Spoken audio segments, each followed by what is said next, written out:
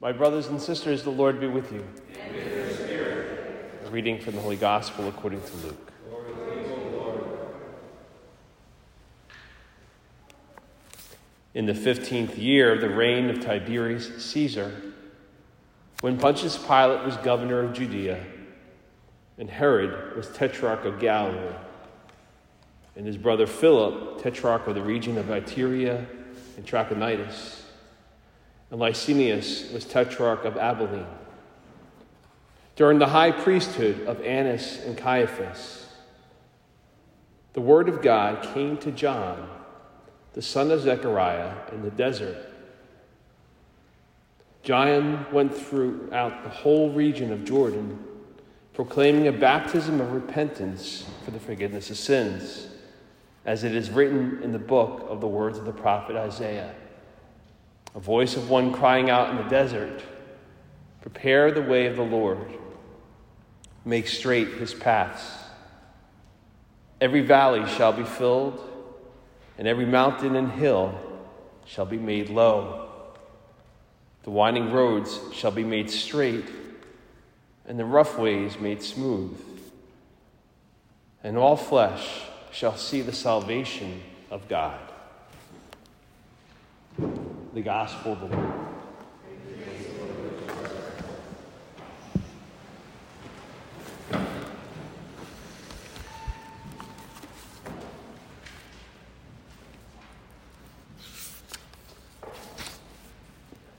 One major life change for me as a result of the craziness of the viral pandemic has been going through what I've called a media detox. I'm not sure of when exactly in the almost 2 years that all of this has been going on, but there was a moment and a shift for me when I started to realize how much information I was consuming on a regular basis. I would go in the car and had satellite radio with hundreds of options that were competing for my attention just as I was driving around. Turn on the television just to catch up on some current events while maybe answering some emails or doing something else, and then finding myself getting drawn into interview after interview, story after story, not even aware of how much time was passing by. And without realizing it, every one of my devices, from my phone to my laptop to my iPod, was all in on the effort to help distract me or intrude in my life in ways that I didn't even recognize for a while, even while I was trying to pray. How did that happen? Well, a priest is ordained with one of the promises that he makes to have a commitment to prayer, which includes what's called the Liturgy of the Hours. So every priest and religious sister and brother pray the Psalms of the Old Testament and other scriptures several times every day. And the book that we have is called the Breviary.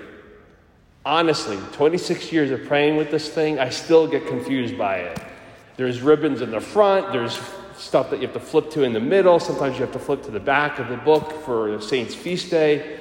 And there's an order and a rationale to it that does make sense, but I still find it easy to get lost. And sometimes I'll end up praying the wrong psalms or the wrong prayers for the day and then debating myself, do I have to go back and do the right ones now because I did the wrong ones? It's not easy being me sometimes. Anyway, over a decade ago, several different groups created an app for your phone that has the Liturgy of the Hours just at the touch of a button. So without fail, every day it automatically downloads the correct readings and every time you're supposed to pray throughout the day. It even has audios for each of these hours of prayer, which is helpful when you're on the go and maybe you want to pray in the car. You can even speed it up, go like 1.5 times fast. Or you could fast forward through some of the optional stuff. So if I don't want to hear a hymn, I can hit the fast forward button. So I got used to having it just on my phone for this daily prayer. In morning prayer or evening prayer, I bring the phone with me into the chapel. It never dawned on me how as I'm praying it, all these news notifications would pop up, which even if I ignored them, it was still enough of a distraction for me to go, I wonder what that was all about, especially someone with ADD.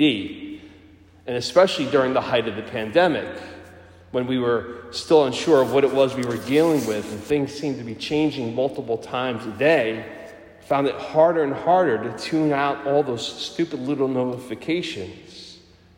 And it was then that I started to realize that all of this, the phones, the radio, the TV, had made me addicted to getting information. But to be honest, I wasn't getting information. Maybe the first 10 minutes or so that I read or listened to some stories or so I did. But then after a while, all it was more and more noise and fear. And sometimes manipulations by media figures or politicians or celebrities. Which the more I reflected on it, the more I realized that ultimately I never felt empowered or enlightened. I was getting anxious and angry and unsettled. And then just one day I just decided to ban myself from bringing the phone with me to the chapel. I dug out the old book and tried to navigate all the ribbons again. And it was amazing. My prayer was much more focused.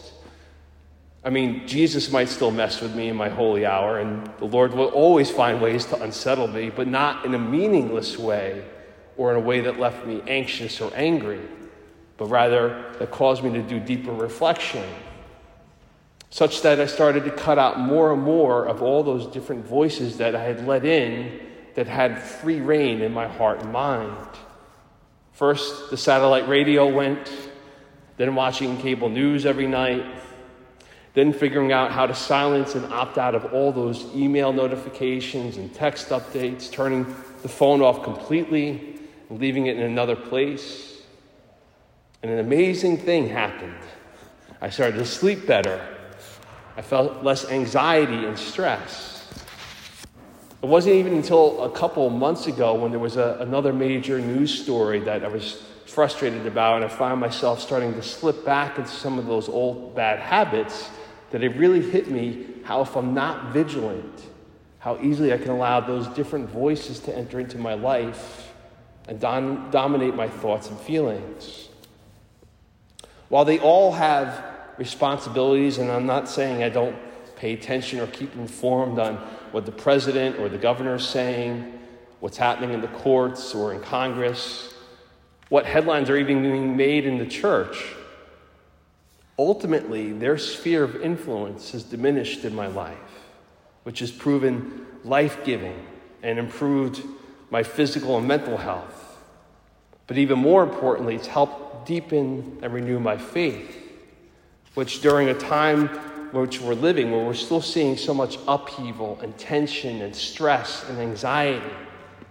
I don't even want to torment you with the Google results I found just typing depression just from this past week, which all cites new sources of it, or studies validating how much worse that depression epidemic is growing. In short, God's not going to be found in any of those sources.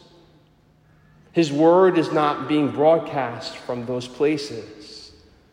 And his answers to the prayers and longings of our hearts are often not even remotely on the agenda of many of these individuals. The more things change, the more they stay the same. That is something that clearly comes through the readings today. Throughout salvation history, God's people have found themselves facing difficult times.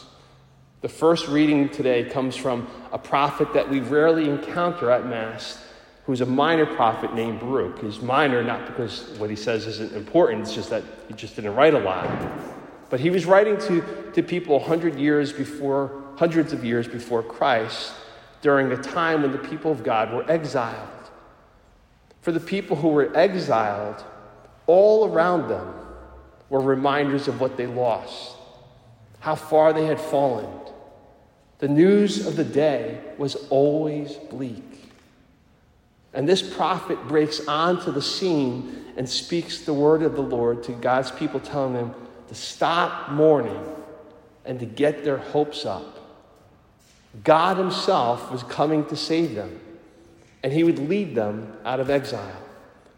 And nothing would stop it. He would level mountains, he would fill in valleys to create this highway where he would lead the people himself back to Jerusalem. But in order for this to happen, they had to start to tune out all those negative voices in their worlds. all those negative voices that they had taken to heart. They had to open their ears and listen to these words of joyful anticipation and let that inspire confidence within. Those images and those themes are repeated in the gospel today. And we see how those prophecies weren't just to a particular people with specific trials and tribulations.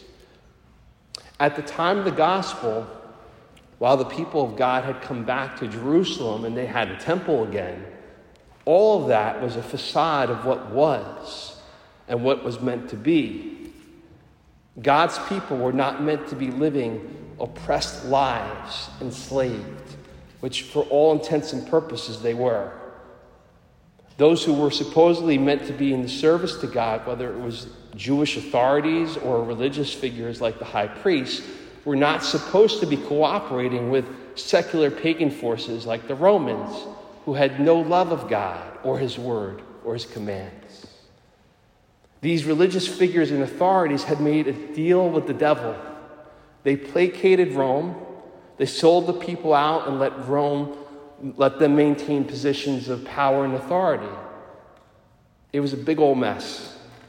And God's people were similarly discouraged by the bleakness of the world in which they lived and their news of the day.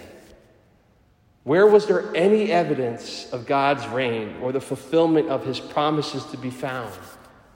Where could God's people experience joy or peace? And that's why I love this passage from the Gospel of Luke.